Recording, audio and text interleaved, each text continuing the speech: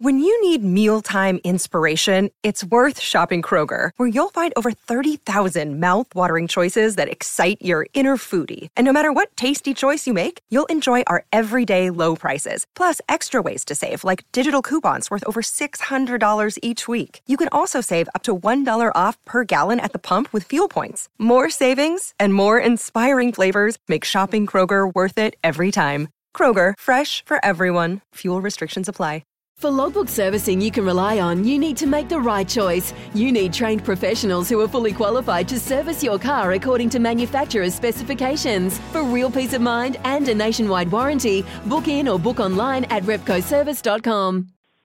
Okay, overnight crowders, it is time now to cross to Sarah Wildy from the edge of the crowd to catch up on the Super Netball action. Let me set the scene because there has been rounds 9, 10 and 11 occurring across just 9 days. We last spoke to Sarah after round 9 had completed. So we've had 2 rounds since we last spoke, plus she's been at the Australian Swimming Championship. So she's one busy journo at the moment. And Sarah, thank you for joining us and fitting us in here on the Overnight Crowd. Yeah, thanks for having me again, Jen. It has been a very busy week for me, but I'm excited to be back talking about Super Netball and some swimming as well. Fantastic. Well, let's look at the Super Netball to start, because with 3 rounds in those 9 days, 2 that we haven't covered off, of course, is there anyone that in that period of time has shifted their position in the season, either good or bad? Oh, massively. So we have seen the Thunderbirds jump into the top 4, which is a bit of a shock to everyone. And we've also seen the Firebirds fall further away from the pack. Unfortunately, they're now out of the top 4 after suffering 2 heavy losses, one at the hands of the Thunderbirds and one at the hands of their Queensland rivals, the Lightning, which was an absolute shock to everyone on Saturday. Oh, yeah, well, the Battle of the Birdies, it paid off for the Thunderbirds, and they've, as you mentioned, they've jumped up to 3, and the Firebirds out of the 4 are now in 6th place on the same points as 7th and 8th. So it is still tight at the bottom of the table. But the Thunderbirds, the 3 games in the 9 days, there seemed to be for them in particular, that I think it was their last game, they had quite a consistent team for around 60-odd minutes of the game. That seemed to work for them, which they'd kind of been a bit more chop and change previously.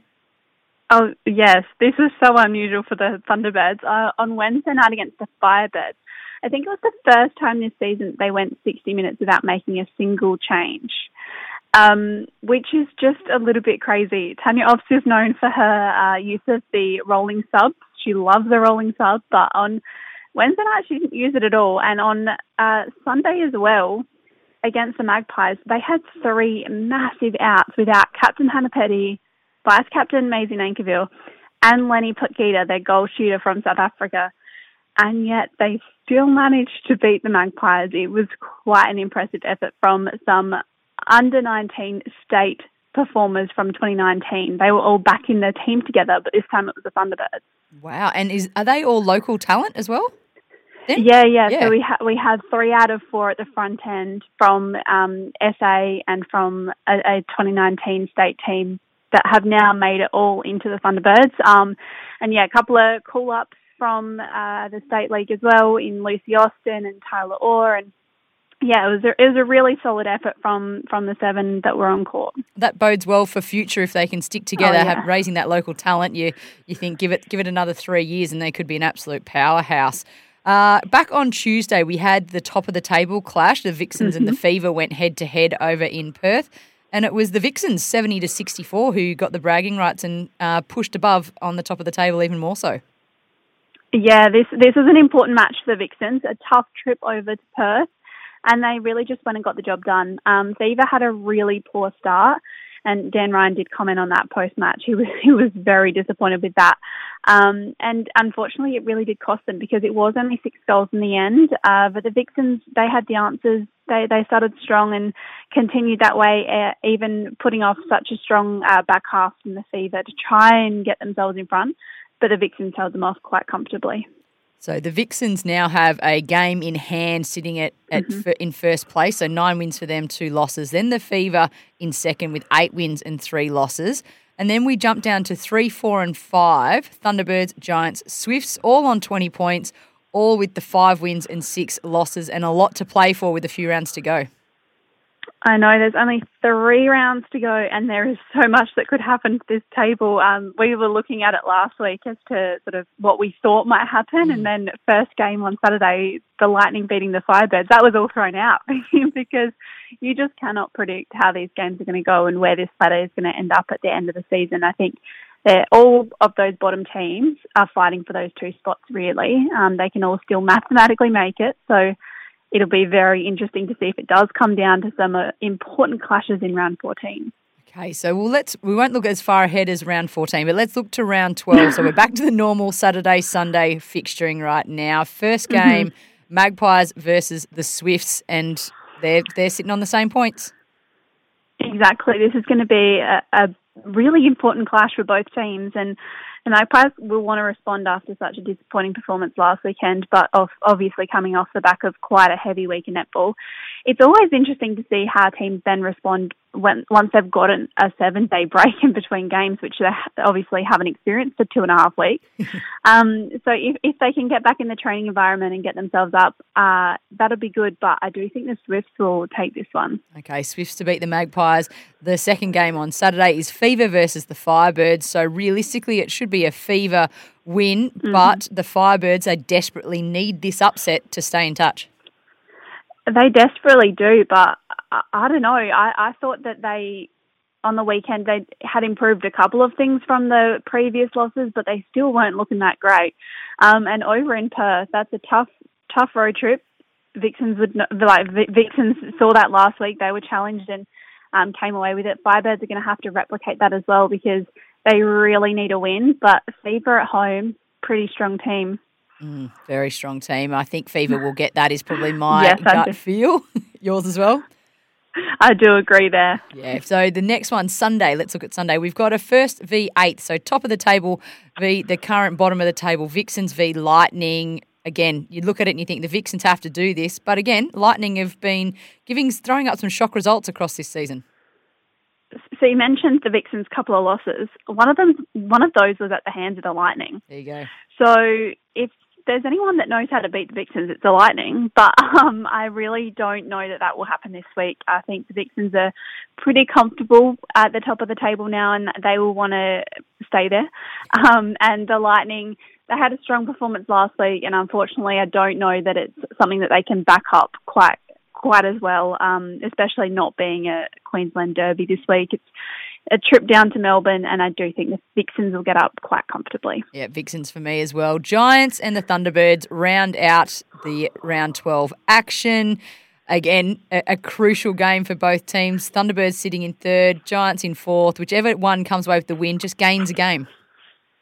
Exactly. It's a massive, massive clash to finish off our weekend of netball. This is the one I'm most excited for, to be honest, because it does play such a big role in that top 4. Giants at home are a pretty hard team to beat. They do love a home crowd at Ken Rosewell, but the Thunderbirds, they're on a roll. And I, as a Thunderbirds fan, would really love them to remain on this roll and keep going. It'll be interesting to see who they get back from illness this week. That could play a factor. But the Giants, last time they played, the Thunderbirds were under a few COVID outs. So I think that this time it will be a different story for them and the Giants will get up. So it looks like first and second, obviously not going to really shift around too much other than battling with each other, but that third and fourth placing is something that's going to be so interesting to watch over the last 3 rounds. We'll definitely talk more about netball this time next week. But Sarah, you also found yourself covering the Australian Swimming Championships, and it was, again, you talked about being exhausted, but what a weekend it was. Oh, exactly. I was thrilled to go on Friday night and watch this live, and then I covered across the weekend from my home because, yes, it is pretty exhausting covering a lot of sport across Adelaide, but I was very happy to get down to these ones. I do love swimming, and trials for Worlds and Commonwealth Games, so massive teams to make and some pretty talented swimmers that even broke some records. So, yes, it was a really exciting weekend of competition. Yeah, speaking of the records, what was it? We had Titmus break the world record of Ledecky's, and they have a fantastic rivalry, and they just seem to actually want each other. I think I saw something from Titmus saying, I want Ledecky to take this back so that we're constantly fighting each other. Yeah, she loves the rivalry with Ledecky, and it's a really respectful rivalry as well. They do respect each other as swimmers, and they kind of want each other to take the record so that they can have something to strive for to take it back off the other. But this time of 3:56.40 was 0.06 in front of Ledecky, so it was very tight. She was so far ahead of it at the 200-metre mark, though, that I thought she was going to absolutely smash it, especially because her back half of her 400 is normally her stronger point, but it was a very tight call, but I'm so glad she got it done. And it was a bucket list item that she ticked off. She was talking about it on a few broadcast channels today about the record. And, she was thrilled, which is just so good to see, so proud of herself. Absolutely. And you can't help but love watching her coach cheer down these performances as well. He's this additional or parallel storyline that we've all really decided we like watching. Oh, we do. We do love Dean Boxall and his cheering. He had a few swimmers doing some pretty awesome things at these champs, Molly O'Callaghan as well. He just loves it. He thrives off the competition and he just gets so into it. I love to watch it. We saw Shayna Jack come back from her suspension, and she's in the Boxall camp as well, I think, isn't she? So another that was an emotional race once she got up for the win there. Yeah, St. Peter's Western swimmer there. So, yes, she does train under Dean as well. And she qualified first in the 100 free, and you could sort of just see her relax after that. She was like, I've actually done it. I'm back on the team. It was a very emotional first night for her. And then she came out and absolutely smashed a 50 to take her first Australian title, which has been a long time coming. But, it was so good to see Shayna back in the pool after, a couple of years ban. And Kyle Chalmers, he's been in the news probably a bit unfairly, everyone, for some reason, whacking him a bit for just doing his sport. I don't know. Where do you sit on the storyline that is Kyle Chalmers and Cody Simpson? They're two swimmers, and I think that we need to take the personal stuff out of it because, poor Kyle, honestly, this week, it's been really rough, the sort of treatment he's got and the storylines that have been written around him because he said it himself 7 weeks ago. He wasn't in the pool and wasn't really sure what this year had in store for him because he wasn't really passionate about it. But something I think we see with Kyle is he needs the competition. He needs an event to really fire him up. And he loves trials, especially at his home pool in Marion. And I think that sort of getting back in the environment, getting back around the swimmers sort of gave him a bit of happiness and joy. And then unfortunately it turned a bit sour with the media coverage. But yes, he did qualify and he has decided to go to both World Champs in Budapest and Birmingham Com Games. So yes, that was the controversy. But Cody Simpson made the Com Games team too, so he can't be upset about that. Oh, so it's all worked out in the end, and that's a great storyline to follow, I guess, as well. The change from swimmer into pop stardom and then back into being an elite athlete. I've got a lot of respect for Cody Simpson as well. Sarah, thanks for a comprehensive netball wrap and swimming wrap, and it's, of course, time now for me to put you on the spot. What's your moment of the sporting weekend? My moment of the sporting weekend was the drama in the pool last night in the 1500. So 1500 men's freestyle, Sam Short went to stop at the 1400 metre mark and then realised the bell was ringing and he was like, oh my gosh, I've got to swim another lap.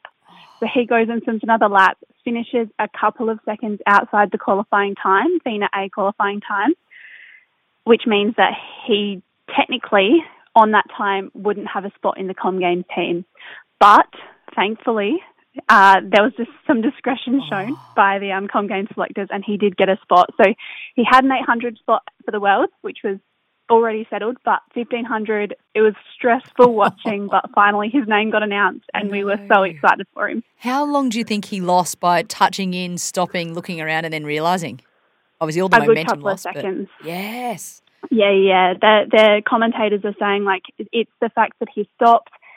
He then he thought it was ringing in his ears. He was saying after the race, he thought the bell was ringing, and he didn't sense that was what was actually going on. And then he realised, so he probably lost a couple of seconds on that. But what the commentators also said is he probably lost a few seconds on the restart because you've lost all momentum you're not coming out of a normal tumble turn. You're coming out of literally pushing off the wall. Yeah. That's where the discretion was shown. Was it's like, well, if he hadn't stopped 100 metres early, he would have easily made it under. Even though it wasn't his best time, he would have easily made it under the qualifying time. So very glad to have him in the 1500 at the Com Games. That is the stuff of nightmares, I reckon, for a 1500 metre swimmer. Absolutely. He will now forever, he will be like counting laps and going, that was this many, and he'll just repeat that because he will not want to make that mistake again. But great moment of the weekend, Sarah. Thanks for joining us tonight on the Overnight Crowd. Can't wait to speak to you next week. Thanks for having me, Jen. Sarah Wildy talking to us from the edge of the crowd all about Super Netball and the Australian Swimming Champs that she covered. And what a great moment of the weekend. Keep sharing yours. You know the numbers. Get in touch here on the Overnight Crowd. Sorry about the noise. My neighbour's sanding his deck. My motto? Don't work on your deck. Play on it. Life's good with a Trex deck. Low maintenance with a 25-year residential warranty. Trex, the world's #1 decking brand.